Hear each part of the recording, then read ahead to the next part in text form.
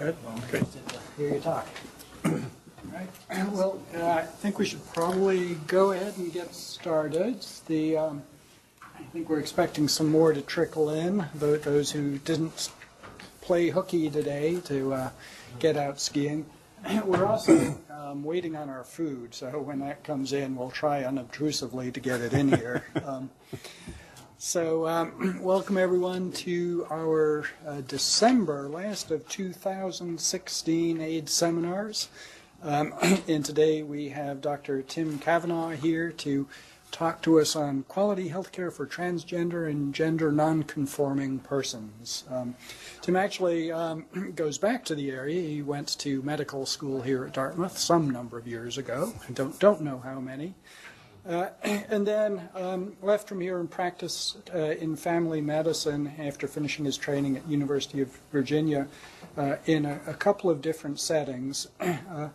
But then about 10 years ago became interested in transgender health and has become very actively engaged in medical care. He moved to the Fenway in November of 2012, so has been back in the Northeast for 4 years.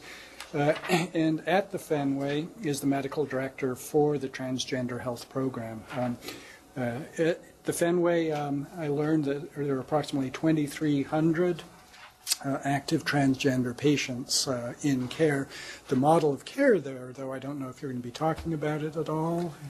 No. No, is to actually expect that all of the primary care providers are competent to provide care to the transgender population rather than it being a specialty business, though I'm sure that involves a fair bit of specialty education for the providers. So thank you very much for coming today, coming north. Tim came up last night, hence he's here. A couple more things I have to say. To receive credit for the program, you have to be here for at least 80% of the time, so make your bathroom breaks short. Planning Committee member Brian Marsh is a consultant for Gilead Biosciences. He has had his conflict resolved by altering his control, my control, over the content about the products of services of the commercial interest. All other Planning Committee members and speaker for this program report no financial interest or relationship with any commercial entity or any conflict of interest regarding this activity, and no one refused to disclose. Do we Richard, have a CME code? We do. It's posted on the door. It's on the door? Yeah. G. No, it's right here. G9S4 for those who want CME. All right, so let me hand it off to Dr. Cavanaugh. Great. Thank you again. And thanks for having me. Again, I'm a family physician. I'm the medical director for Trans Health at Fenway Health in Boston.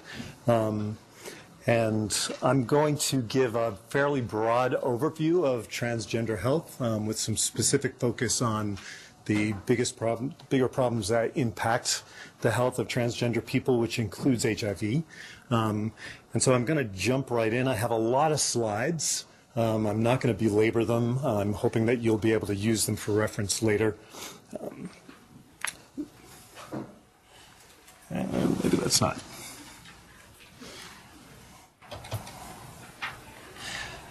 And maybe some technical difficulties here.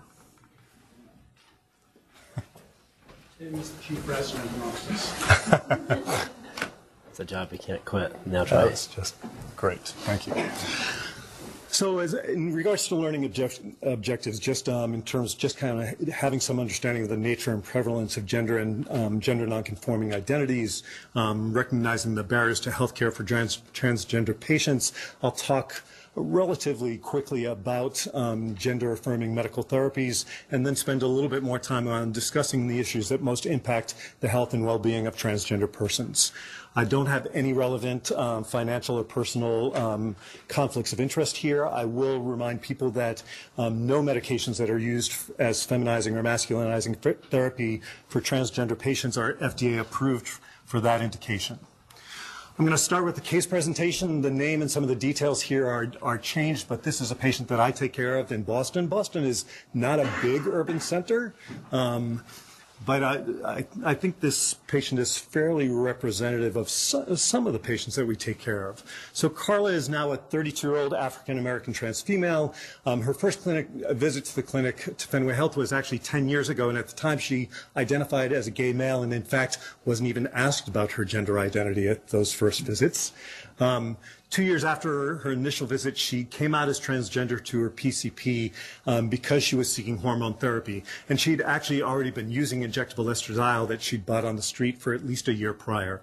In the context of coming out, she reported that her family had punished her repeatedly for expressing feminine behavior when she was younger. At this present time, she has been homeless off and on when not living with boyfriends over the past 10 years. She's had some short-lived retail jobs, but has often resorted to sex work because she's lost jobs due to, in her words, discrimination, and she has often been without health insurance. She's been incarcerated several times, and actually one of those occasions was for trafficking in steroids when she was found carrying her own bottle of injectable estradiol.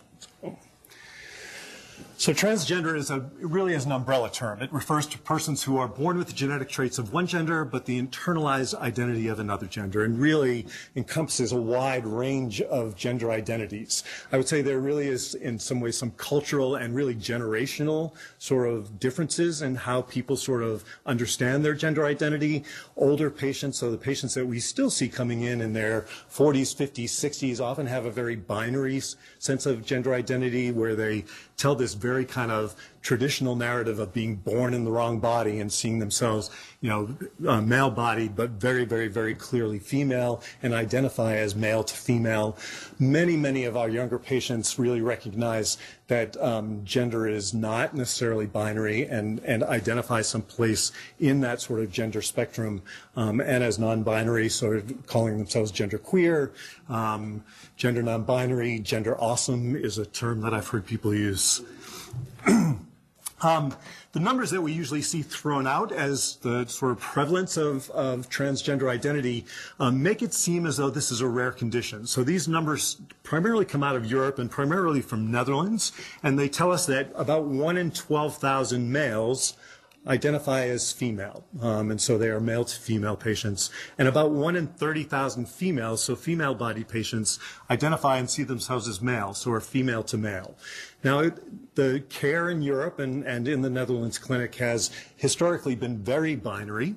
There's one health center clinic in the Netherlands that's intended to see all of the transgender people in the country. And when they come there, the expectation is that they will affirm their gender both with hormone therapy and with surgical therapy. About 85% of their patients undergo gender-affirming surgeries. Now we know, just from experience, that not all transgender people or gender nonconforming people wish to kind of go that full route and sort of transition what people might call fully or transition maximally. And in fact, there have been researchers that have looked at these numbers and kind of sort of extrapolated back from these numbers and estimated that the prevalence is probably something more in 1 in 500. And in fact, the more recent surveys conducted in this country actually show that. So we see numbers somewhere between 1 in 1,000 and 1 in 300. And I would tell you, just from our experience and from my own personal experience, I know from the experience here up at the endocrinology clinic here, and I'm sure this sounds like a more reasonable number to you, right? It really is kind of the thing where if you build it, they will come.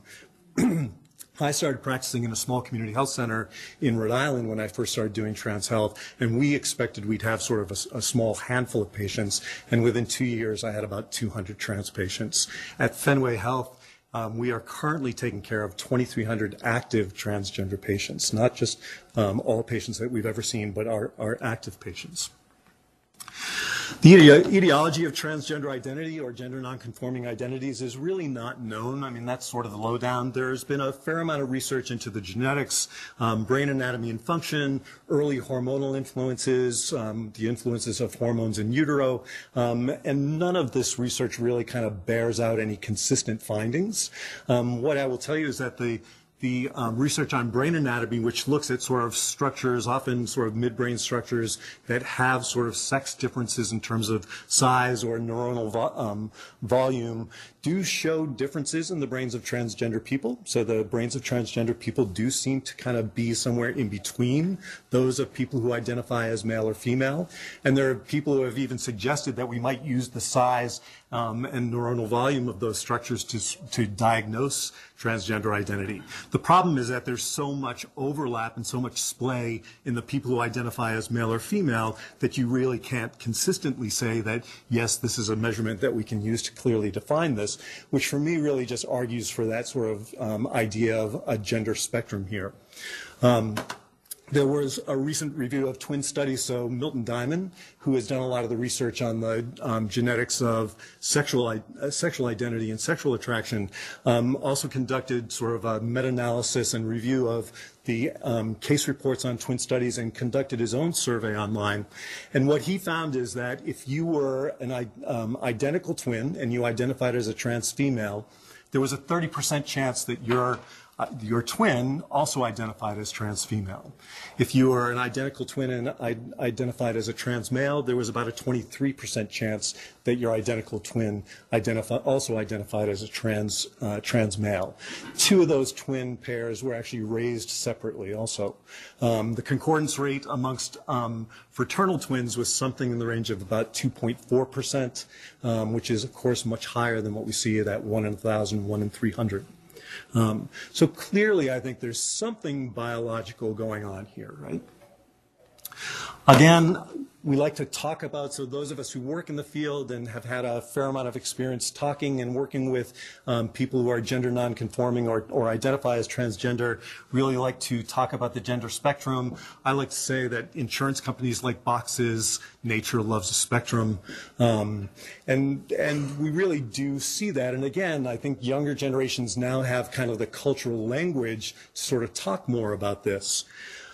It's at this point that I usually like to roll out the gender unicorn also. And one of the things I like about the gender unicorn here is when you look at gender identity, it talks about spectrum, but it's not a spectrum with male on one end and female on the other. It really says, look, we all have some degree of maleness or femaleness that we incorporate into our internalized gender identity. I think that there is a heavy biological influence here that's also kind of influenced by environmental factors and how you were raised, and also, of course, cultural factors. A lot of people argue that gender is really a cultural construct, right, with a strong biological influence here. So the other thing that's great about the gender unicorn is it really clearly tells us that gender identity is not the same as gender expression. So how people present to the rest of the world is not necessarily how they see themselves inside, and that it's also very, very distinct from sexual attraction. So what I like to say is that really probably all of us kind of tend to mix this up a little bit, and we all have some aspects of our identity that are male and female to certain degrees. Most of us are lucky enough that we're able to kind of express that in ways that are not necessarily challenged in any significant way, in the way we cut our hair or in the way we dress or the way we talk or speak or move or the activities that we partake in. But for people who identify as transgender, that internalized identity and what they see in front of themselves in the mirror is so different that it really causes a great deal of distress for that person. And part of that distress, certainly, I mean, some of it is internalized, but part of it is the fact that when they try to sort of express that identity in public or to the people around them, they are told that there's something unnatural about them. And I hope, again, that I'm arguing effectively that this really is a natural occurrence. They're also met with a huge amount of denial and often and a great deal of resistance and often violent resistance. So we do see that transgender people suffer huge degrees of discrimination. So the National Transgender Discrimination Survey was a survey conducted in between 2008 and 2010, published in 2011, of about 6,500 transgender people from across the country.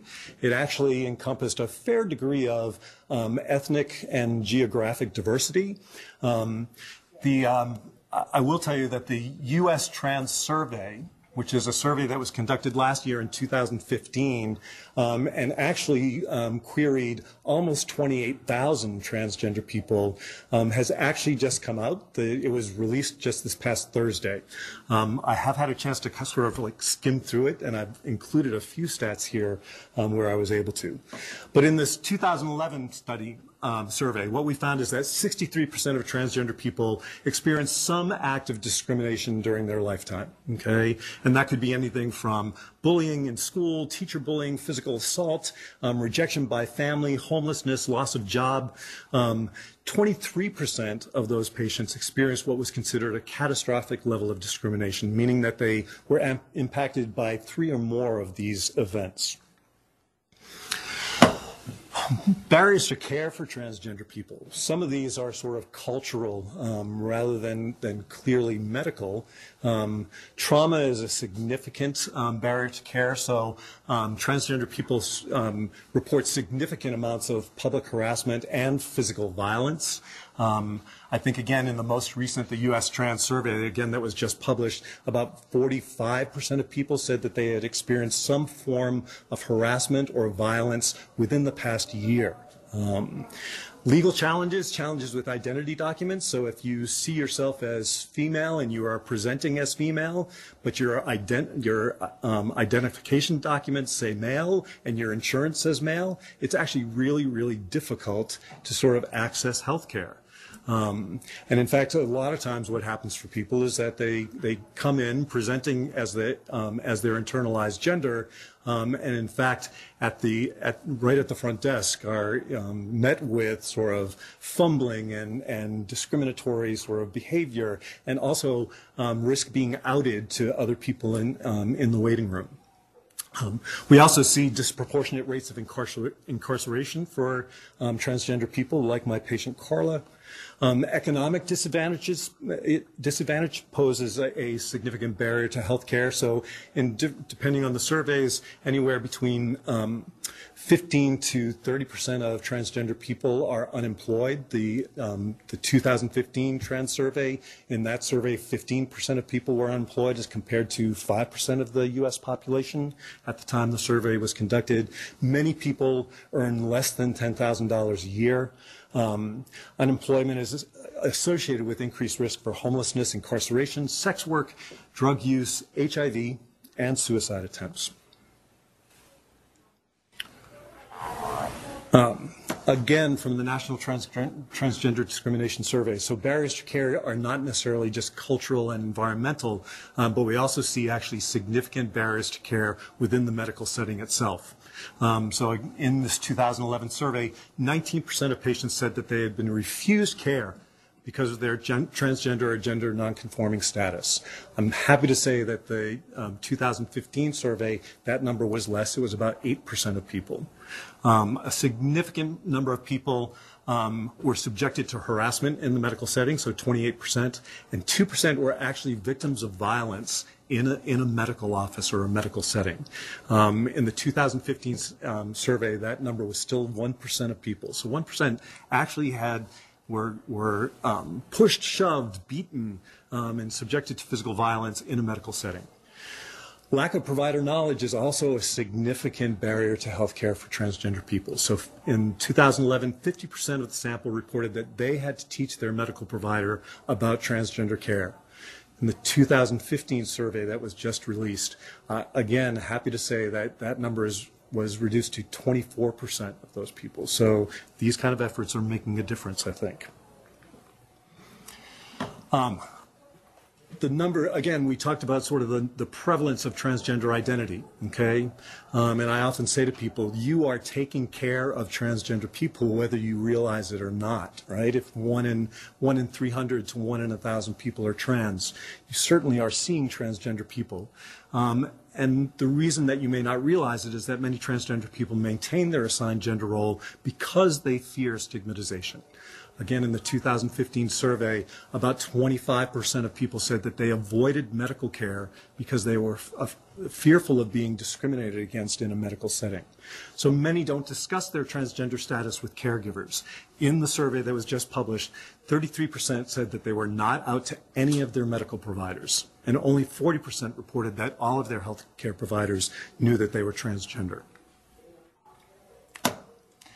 So I do want to make a distinction here between gender nonconformity, which is really just how a person's identity or role or expression differs from the cultural norms that we have regarding how people of a particular sex or gender are meant to sort of present and behave. A lot of us might be gender nonconforming, and gender dysphoria, which is really the distress that's caused by that discrepancy between the internalized identity and the person's sex assigned at birth.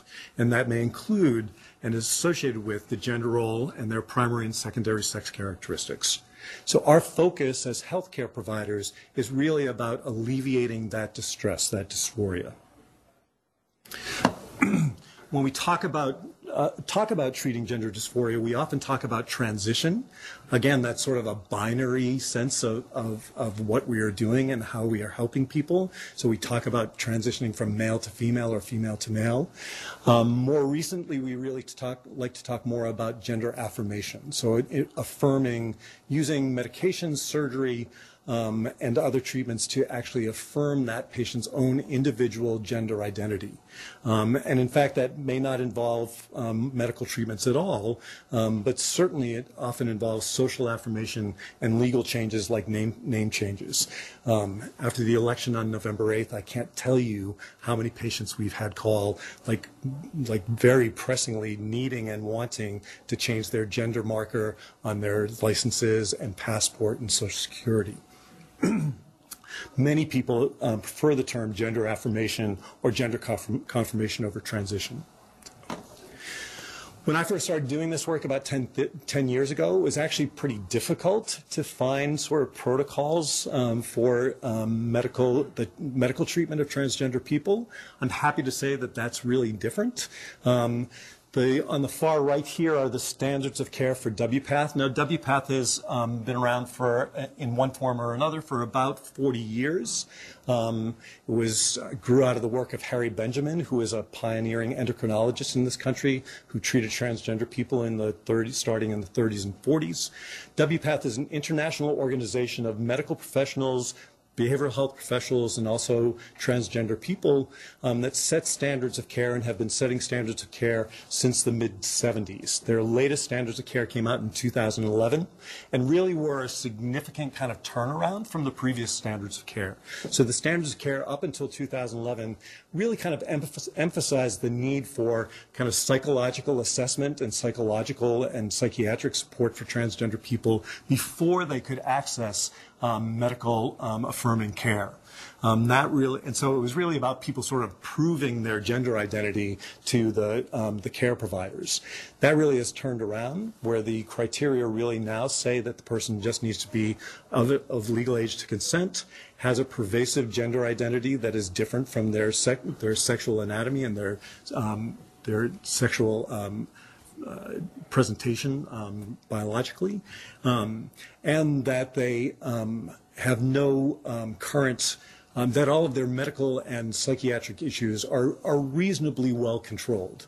Now, we do get into some discussion, and that is where we get into discussion around patients about what is reasonably well controlled. But I'll also tell you, of our 2,300 patients, I would say perhaps 1% of those people there's really some discussion and some concern around that. Okay. 2008, the Endocrine Society came out with their guidelines around treatment for transgender patients.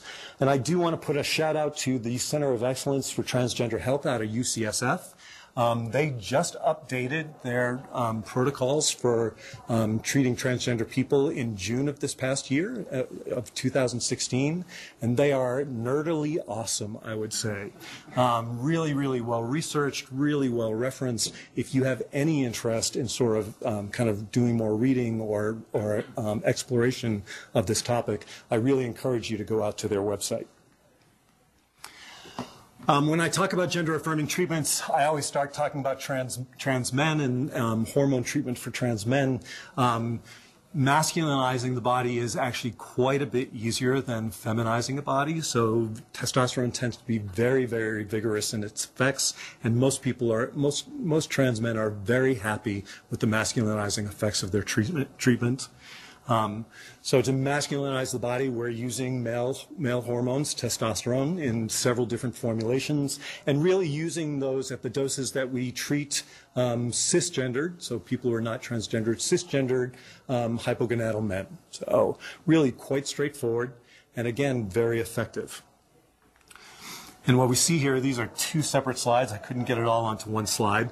The changes that you see in red are permanent changes, so that if the person decides to stop their hormone treatment at some point, those will not really regress. Okay, so basically what we see is sort of what you would expect to see, and I tell people we're kind of putting them through a second puberty, right? And so in general, it takes about 2 to 3 years, sometimes a little bit longer, up to 5 years, for full or maximal masculinization, if people choose to go that route. And we see sort of hair growth, so in a pattern that is very, very similar to what we see in pubertal boys. So first around the pubic areas and the underarms, thickening and coarsening of the hair, then on the chest and the rest of the body, and finally facial hair growth.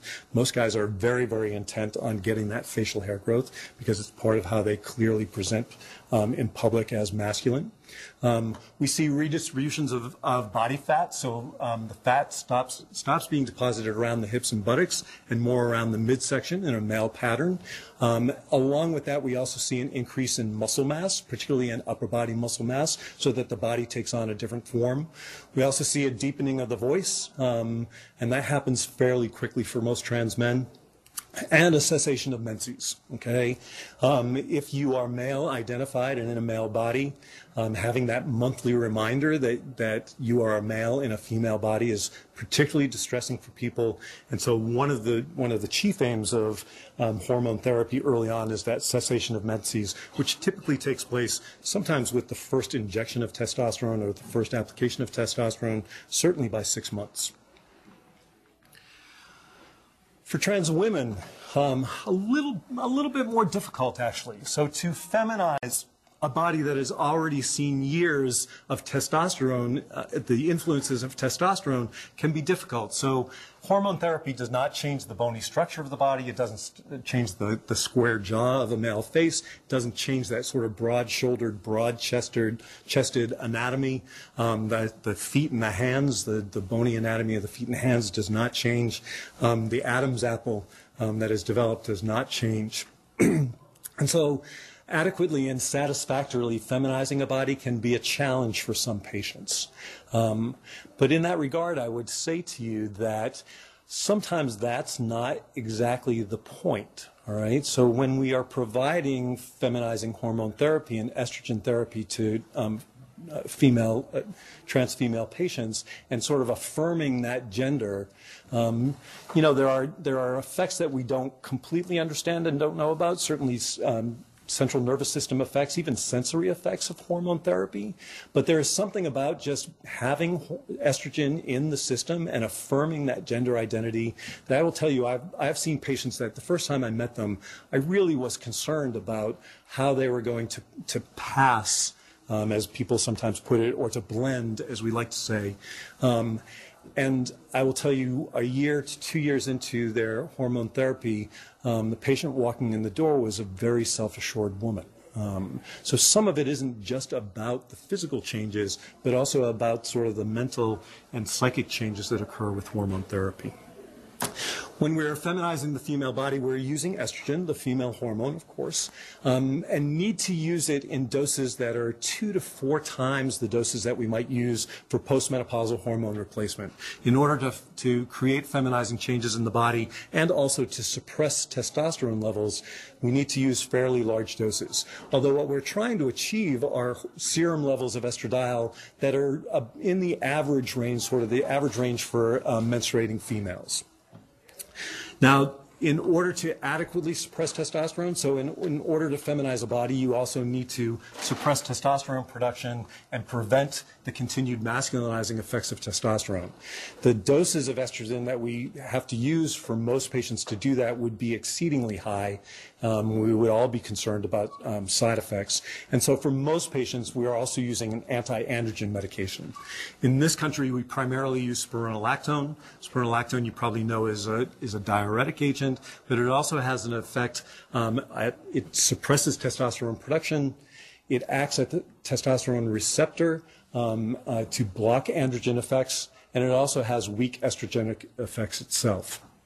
In Europe, they primarily use sapropterin acetate. That's a progestin.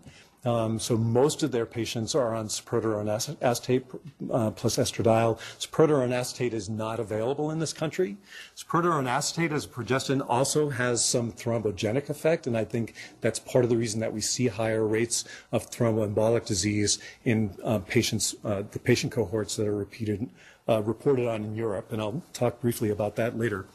Lupron, so GnRH agonists, is also a very effective way of suppressing testosterone production in transgender women and estrogen production in trans males. It's what we use for adolescents to block puberty prior to starting cross-sex hormone therapy, and really actually is a completely reasonable alternative medically for trans women.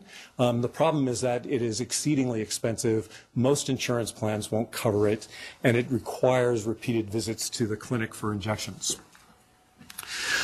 Some patients really will come in asking for progesterone. So, of course, in the cis female body or the natal female body, the ovaries are making both estrogen and progestin. Estrogen really is in the early pubertal development of cis women. Estrogen is the primary hormone that feminizes the body. Progestin really has to do with sort of stimulating ovulation and also kind of promoting milk production during pregnancy. There are a lot of people, both providers and patients, who believe that progestin helps with breast development, helps to provide sort of a fuller, rounder breast, and helps with the development of the nipple complex. There are no studies that prove or disprove this, although the studies also did not show any significant negative effects. We worry about the worsening depression with some progestins. Also weight gain, although a lot of patients actually are happy to have that weight gain because it tends to round out and feminize the body somewhat. In the Women's Health Initiative, patients who are on progestin and estradiol also had higher rates of cardiovascular events and breast cancer, although most of those patients were on Premarin, so conjugated estrogen, which we do not use currently for transgender affirming hormone therapy, and also we're on Provera. So how we, whether or not we can extrapolate the experience of women in their 50s and 60s who are on hormones that we actually don't, hormone regimens that we actually don't use for transgender women, and sort of predict the risk of breast cancer and cardiovascular disease in trans women getting affirming hormone therapy is really fairly dubious. I think in the field, the current feeling is it's probably reasonable for patients who want to try progestin to use it for at least short periods of time to try to promote better breast development. Feminizing effects, again, all on one slide. The effects in red are sort of permanent effects. Breast development is probably what most trans women focus mostly on because that is how people present as female as they're moving about the world. And breast development tends to start relatively early, 3 to 6 months, and progresses through the first 3 months of therapy. Now, most trans women will not develop a full Tanner 5 fully developed breast. Most women will develop a Tanner 3 or Tanner 4 breast, an A or B cup.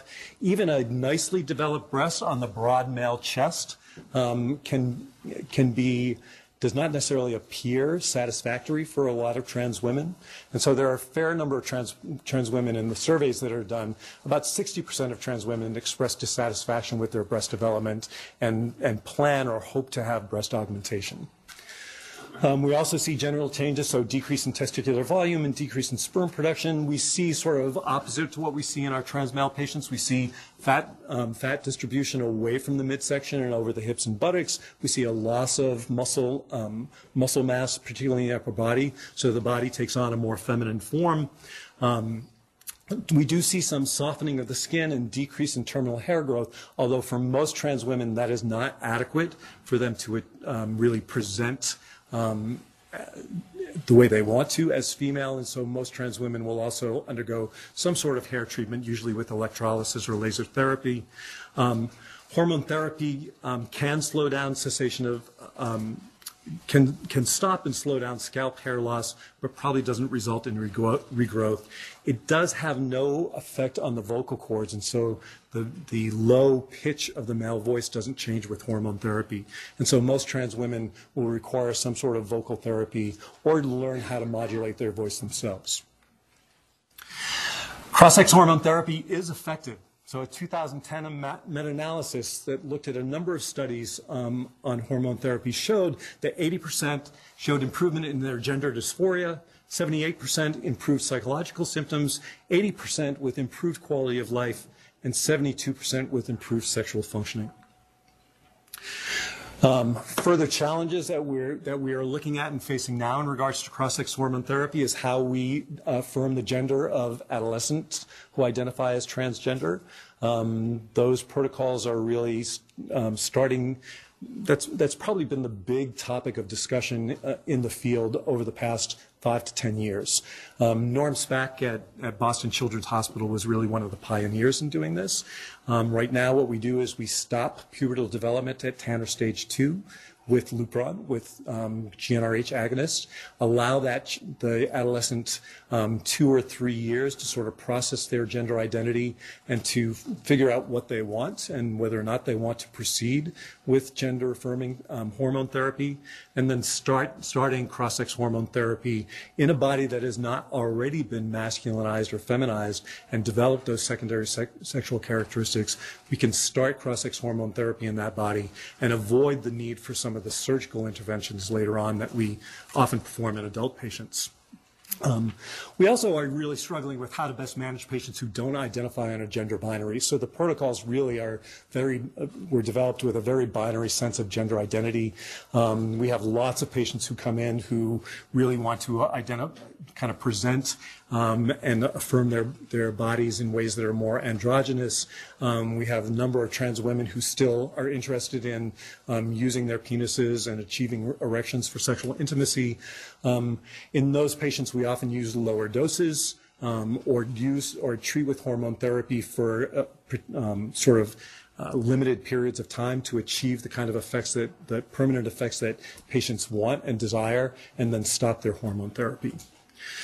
Another one of the challenges is that there's really limited study data on the effects of different hormone formulations. So if we're looking at topical estrogen versus oral estrogen tablets versus injectable estradiol, we don't really know how those compare in their effectiveness. Same thing with the different formulations of testosterone for trans guys.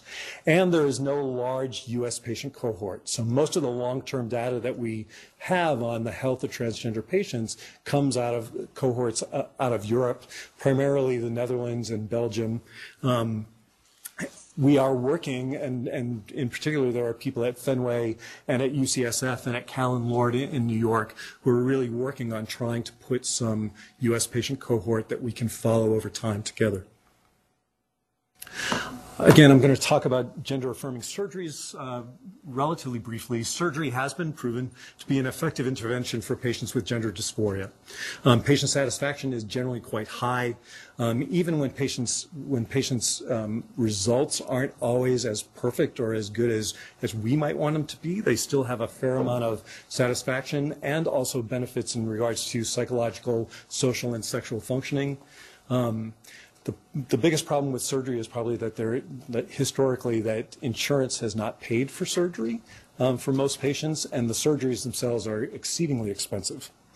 So for trans men, gender-affirming surgeries, most guys will want to have some sort of chest reconstruction, so removal of the breast, although not all of the breast tissue. We leave a little bit of breast tissue in order to kind of aesthetically contour the male chest. Hysterectomy and oophorectomy, we don't really know for sure what the long-term effects of testosterone therapy are on the uterus and the ovaries, and so a number of patients, both for medical reasons and also for psychological reasons, will pursue hysterectomy, removal of the uterus and the ovaries. And then general reconstruction with either phalloplasty, which is construction of a penis, or metoidioplasty, which is using the enlarged clitoris as the phallus, often coupled with scrotoplasty and the use of testicular implants.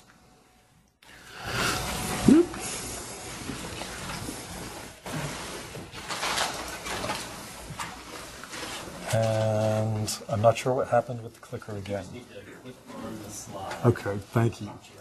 Thank you. So these are just examples of 3 patients here who have had chest reconstruction. You can see actually from a lot of guys and most guys, a very successful surgery.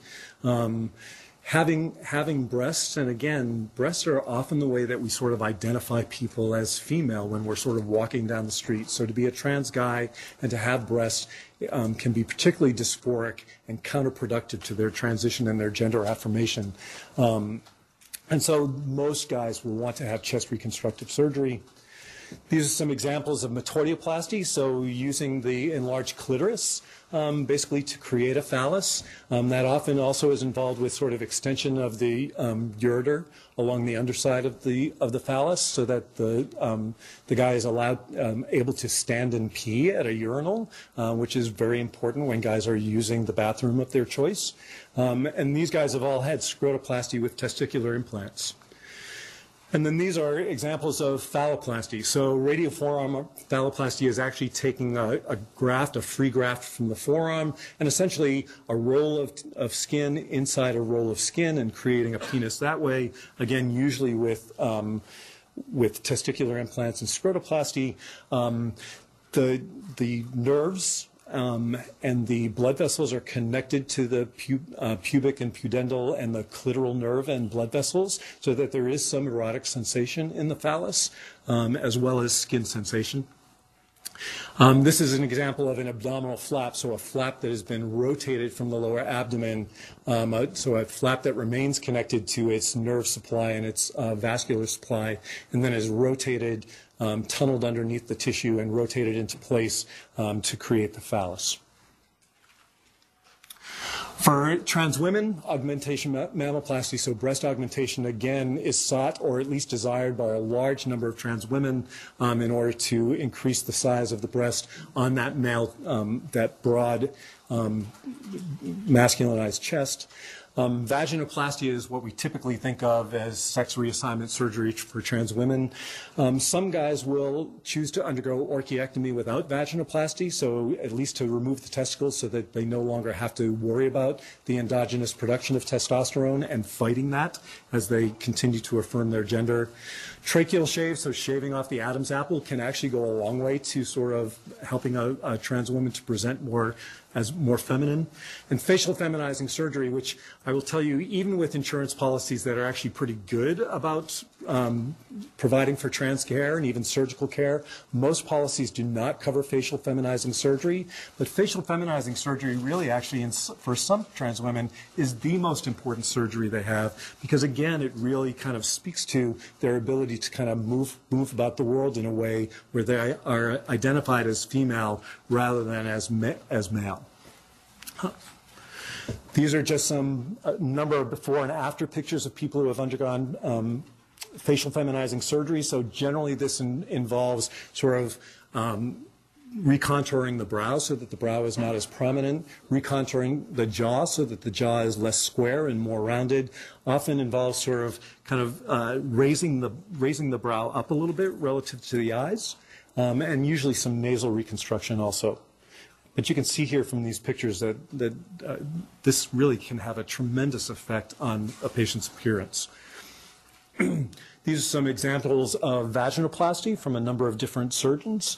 I will tell you vaginoplasty, in terms of its aesthetic effect, is incredibly successful and really does very, very well for most trans women.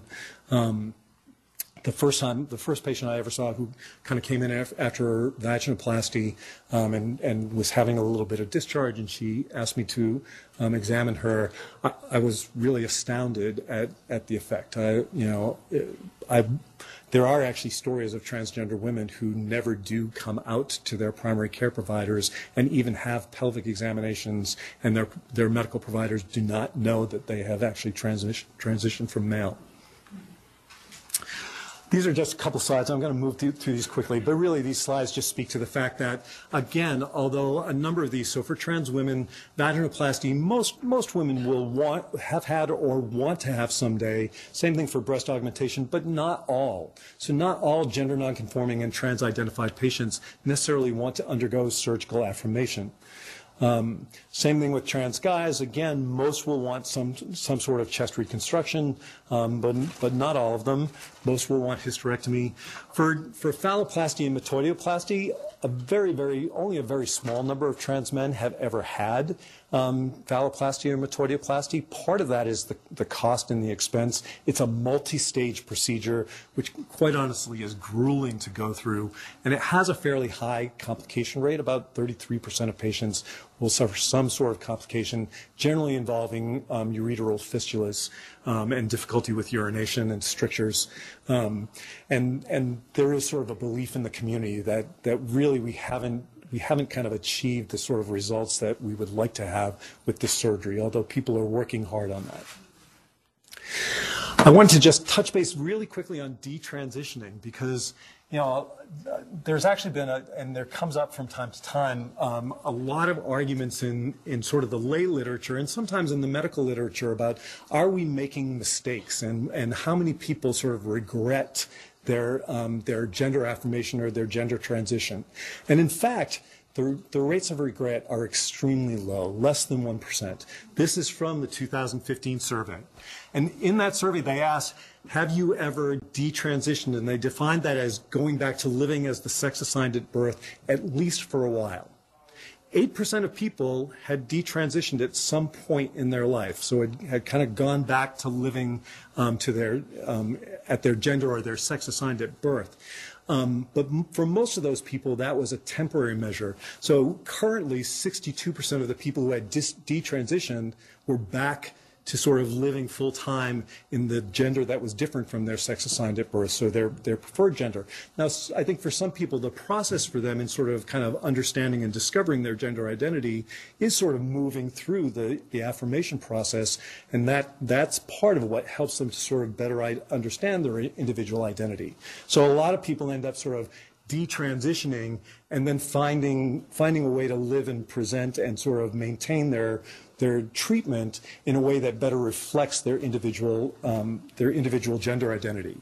In the 2015 survey, only 5%, and that was just 0.4% of the overall sample of people who had undergone some sort of gender-affirming medical treatment, only 5% of the people who had detransitioned said that they did so because they realized that transition was not for them. So only 0.4% who had undergone some form of gender-affirming medical therapy said that, no, this was a mistake. Okay.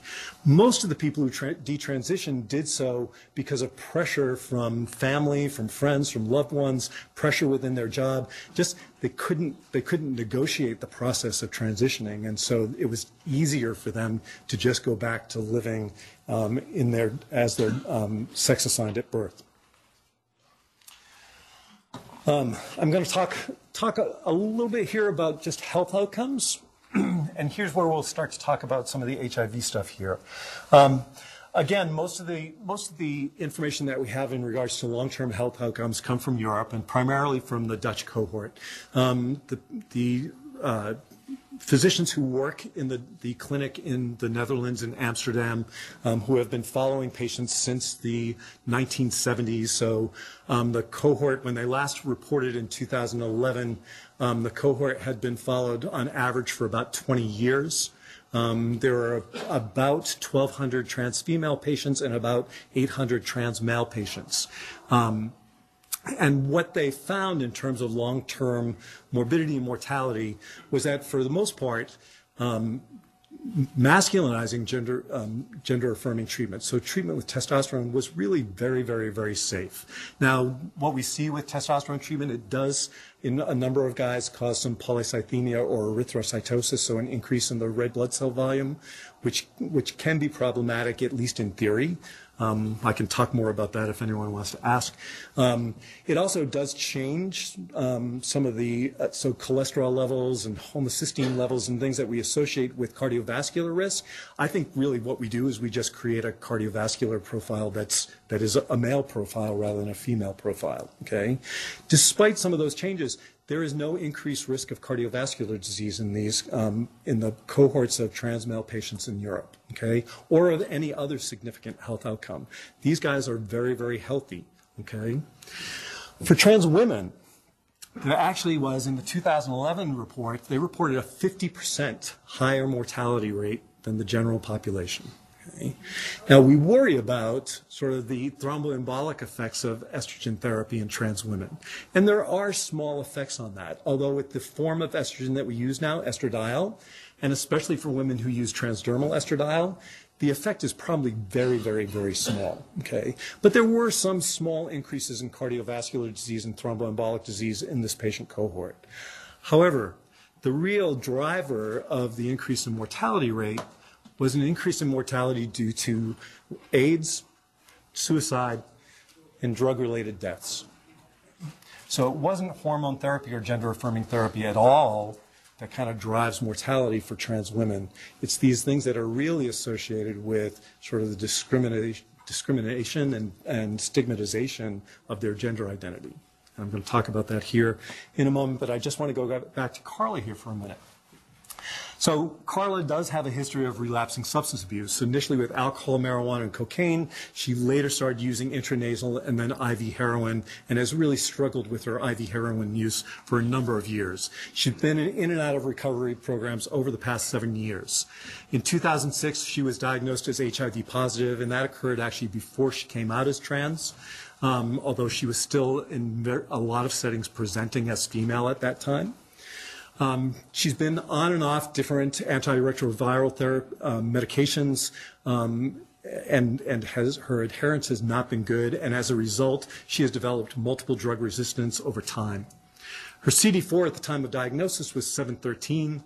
Her lowest CD4 was 57, and that was just a year and a half ago, and that was after she had sort of relapsed into her IV heroin use, and she'd been using for about a year or so after that, and she had stopped using her antiretroviral medication. She has a history of PCP, of mycobacterium infection, and of disseminated herpes zoster. She also was diagnosed as hepatitis C positive in 2010 and failed a short course of interferon therapy at that time. In addition to these medical issues, she's had a history of domestic violence in relationships. She's been assaulted a number of times, and at one time, one of those assaults resulted in facial fractures requiring surgical reconstruction. Her assaults have been related to her transgender identity. So again, I want to go back to these three things. So HIV, drug use, and depression and suicide, that are the three, really those are the three big things that impact the health of our trans female patients and our transgender patients, both trans males also. So HIV infection, in 2008, a meta-analysis of a number of different studies showed that the average rate of HIV infection amongst trans female populations was almost 30%. And in African American women, that rate in some studies approached almost 60%. 60% of people who are HIV infected. And the death rate due to AIDS is 30 times higher amongst transgender women than amongst other people who are HIV infected. Now, those studies were primarily conducted in urban populations of transgender women, and so they probably do sort of overestimate the general rate of HIV infection. And so the National Transgender Discrimination Survey in 2011, this was self-reported incidence of HIV infection, but there was a 2.64% overall rate of HIV infection. That compared to 0.6% in the general population. I rushed this morning actually to include some of these things from the 2015 study. Somewhat encouraging. That rate is down to 1.4% overall self-reported HIV incidence amongst 28,000 transgender women or transgender persons. That is still, so the rate in the U.S. population has also dropped to 0.3%. So we're still seeing rates of HIV infection in a very general transgender population that are 4 times the rates of the general population in the United States. Again, the rates are higher for trans women, particularly if women are involved in sex work, and particularly amongst women of color. So again, these rates, self-reported rates in a very large cohort of 25% of black trans women who are HIV infected. These are just 2 different studies, one from 1997 and another 13 years later in 2010, again seeing these very high rates of HIV disease. One of the things I really want to point out on this slide is that a lot of patients are not engaged in care, right? So in the 1997 study, 50% were not receiving HIV-related medical care. In the 2010 study, 87% said that they had seen a doctor, 71% that they had taken meds, but only 65% were currently taking meds. Again, happy to report that in the 2015 self-reported survey, that rate is about 87% of patients who are currently engaged in care and 84% who are actually taking taking medications. Not all of them with great adherence, but 84% taking medication. When we talk about HIV risk in trans patients, we're often talking about trans women and often talking about trans women of color. But I do also, again, just want to point out here, so the HIV prevalence for trans men is generally reported as relatively low, about 2% in the study from 2001. In the National Transgender Discrimination Survey from 2011, the rate was less than 1%. But when you survey trans men about sexual risk behaviors, a lot of them are engaging in both unprotected vaginal sex and also unprotected anal sex. So it may be that lower rate of those lower reported prevalence rates may just be an issue of lower screening and underreporting. Factors that are linked to HIV risk amongst trans women. Certainly, gender identity discrimination in studies has been linked to condomless anal receptive sex, to depression and substance abuse, both of which are associated on their own with higher rates of HIV infection. We also see that many STI and HIV campaigns and programs do not include transgender women in those programs. And for a lot of transgender women, HIV prevention is really a low priority. Their priorities are survival and really and keeping themselves safe, often which means sort of getting themselves into relationships where their gender is affirmed, but relationships that often can be exploitative, but provide some degree of safety and, again, gender affirmation for them. And so where if their partner insists that they will not use condoms, the patient, for fear of losing that relationship, kind of goes along with that. Again, behavioral risk factors, high rates of sex work. In some studies, more than 40% of trans women have resorted at some point in time to sex work, and that has to do with discrimination and loss of employment or unable to be employed. Lower rates of condom use, again, that often has to do with the patient's primary partner and how the primary partner sort of sets kind of determines the relationship because the patient is afraid to sort of make waves in the relationship. A lot of trans women who live in more kind of chaotic settings and more economically disadvantaged settings use injectable estradiol because it's easier. They don't have to worry about patches or carrying around bottles of pills. And so there may be needle sharing that goes on with hormones. A lot of women also inject silicone. Again, this is sort of a separate topic that we can go into that would take some time, but inject silicone, sometimes industrial grade silicone, in fact, into like their hips, their breast, even into their face in order to kind of round out and contour and make themselves appear more feminine. That often occurs at what people call pumping parties, particularly amongst women of color, especially Latina women in large urban settings, and very frequently they're sharing the needles at those pumping parties. Biologically, a lot of trans women engage in anal receptive sex and unprotected condomless anal receptive sex. We don't really know what the HIV risk is from condomless sex with a neovagina. So the neovagina typically is actually, so the most common procedure is a penile inversion procedure. So it's actually squamous epithelium that lines the vagina. But there are incisions there, incision lines. A lot of times trans women will have granulomatous tissue along those incision lines. And we don't know how that contributes to risk. We do see increased rates of other STIs, so syphilis, HPV, hepatitis B and C, herpes, and chlamydia that may, again, increase the risk for HIV infection.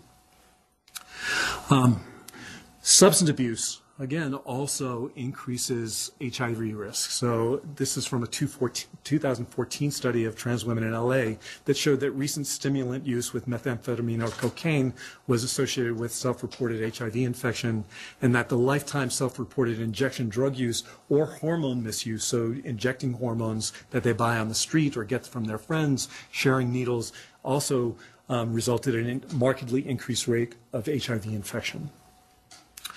Previous and ongoing trauma also stands out as a significant risk factor for HIV risk and can be particularly clinically challenging. So again, we were kind of talking about the surveys here. 30 to 60% of patients have experienced some sort of physical violence in the past. 27 to 46%, depending on the survey, of trans women have been the victims of sexual assault. In the 2015 survey, 54% had been victims of intimate partner violence. Most of the violence was attributable to their gender identity or their expression. In the 2015 survey, being the victim of violence was significantly correlated with whether or not the person felt as though they presented well and whether people knew that they were trans. So if you didn't pass as well, you were more likely to be the victim of violence. Also, though, people who are disabled and people of ethnic minorities who are also trans were more likely to be the victims of violence. So transgender people are at high risk for, again, verbal, physical, and sexual victimization. Again, just to reiterate a point, 63% have experienced some serious act of discrimination. HIV rates are also associated with depression and suicide is also one of the major risk factors for mortality and major causes of mortality amongst trans women. Okay. Suicide rates are phenomenally high amongst transgender people. The 2015 survey demonstrates similar numbers here. So in some surveys and in many surveys, up to 40% of transgender and gender variant individuals have reported attempting suicide, okay? Not just thinking about it, but attempting suicide. And the suicide death rates were 6 times higher than the general population in the Dutch cohort, okay? That 40% rate of suicide attempt is about 10 times the rate in the general population in the United States. In the 2015 survey, 33% of people who said that they had attempted suicide at some point in their life did so by the age of 13, okay? This is a huge problem. Of course, suicide is associated with depression, and we do see much higher rates of depression amongst both trans women and trans men. Again, anywhere in the range of 55 to 62% of patients will report that they are depressed or have been depressed at some point in their life. Substance abuse is associated with depression, associated with HIV infection and associated with suicide risk. And the rates of substance abuse also are very, very high amongst transgender patients. So the rate of drug-related deaths in trans women in the Dutch cohort was 13 times higher than that of the general population. And these surveys, again, one from 1999, one from 2008, and another report from 2014, all show very, very high rates of alcohol use, marijuana misuse, amphetamine and stimulant use, and injection drug use or illegal hormone use. Most patients reported that substance use was a means of coping with stigma and discrimination and other hardships.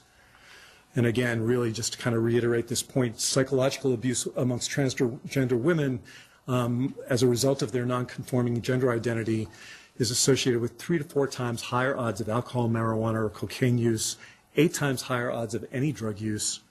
And amongst youth, gender-related discrimination is associated with increased odds of alcohol and drug use. Again, in the National Transgender Discrimination Survey, 35% of trans people who had experienced some sort of harassment or violence said that using substances was a way to cope with the mistreatment that they suffered. And this slide just speaks to, again, you know, we see these sort of interconnected factors here, right? Very, very high rates of homelessness, very high rates of substance abuse, and this is just sort of demonstrates the interaction between homelessness and substance abuse for youth.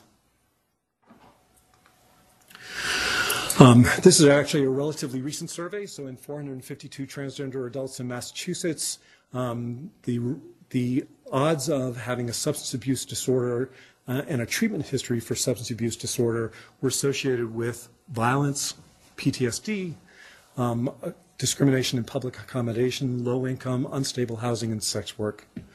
So substance abuse disorders are increasingly viewed as the downstream effects of chronic gender minority stress. And again, the co-occurrence with post-traumatic stress symptoms is highly prevalent, and substance abuse is a common avoidance strategy for post-traumatic stress. So we talk a lot in HIV circles about syndemics, right? And we certainly see that amongst our trans female patients, that there are all these factors that lead to and eventually kind of downstream kind of result in these higher HIV infection rates, and all influence each other. I want to finish up just by talking very, very briefly about PrEP. Okay. In 2015, Project Life Skills. Project Life Skills was an HIV intervention in young trans women that was conducted at Fenway Health and also Howard Brown Clinic in Chicago. Okay. It enrolled 180 trans women between 18 and 29 in ongoing HIV prevention, where they were, again, as the name implies, where they were taught about life skills and about negotiating sort of their lives and their sexually intimate relationships in a way that was sort of reinforcing and was all about sort of peer counseling and peer support. But within the study, they analyzed the factors that were associated with PrEP indication, and 62% of these patients met the indications for PrEP, so that they had recent condomless anal sex partners, that they were at higher risk for HIV, and that they, when discussed, they were interested in PrEP. But only 5% ever reported taking PrEP. And that was associated, that sort of lack of sort of intervention and sort of self-advocating and taking PrEP was associated with low self-esteem scores. So despite the high indication, there was very low self-awareness and self-use. In the IPREX trial, so Maddie Deutsch, who works out of UCSF and is probably the preeminent physician working in trans health in this country, she looked at the IPREX trial, did a new analysis, and identified 339 trans women who were included in the IPREX trial. Unfortunately, in IPREX, the Truvada did not show a protective effect. So amongst the trans women taking Truvada, 11 seroconverted and were HIV positive, as compared to 10 in the placebo group. But none of those 11 women who seroconverted had detectable levels of drug in their system. Okay. Compared to MSN, trans women had lower drug levels in their blood and were less likely to take PrEP on a daily basis. And interestingly, while in men who have sex with men, whose reported sexual practices included things that put them at the highest risk of contracting HIV,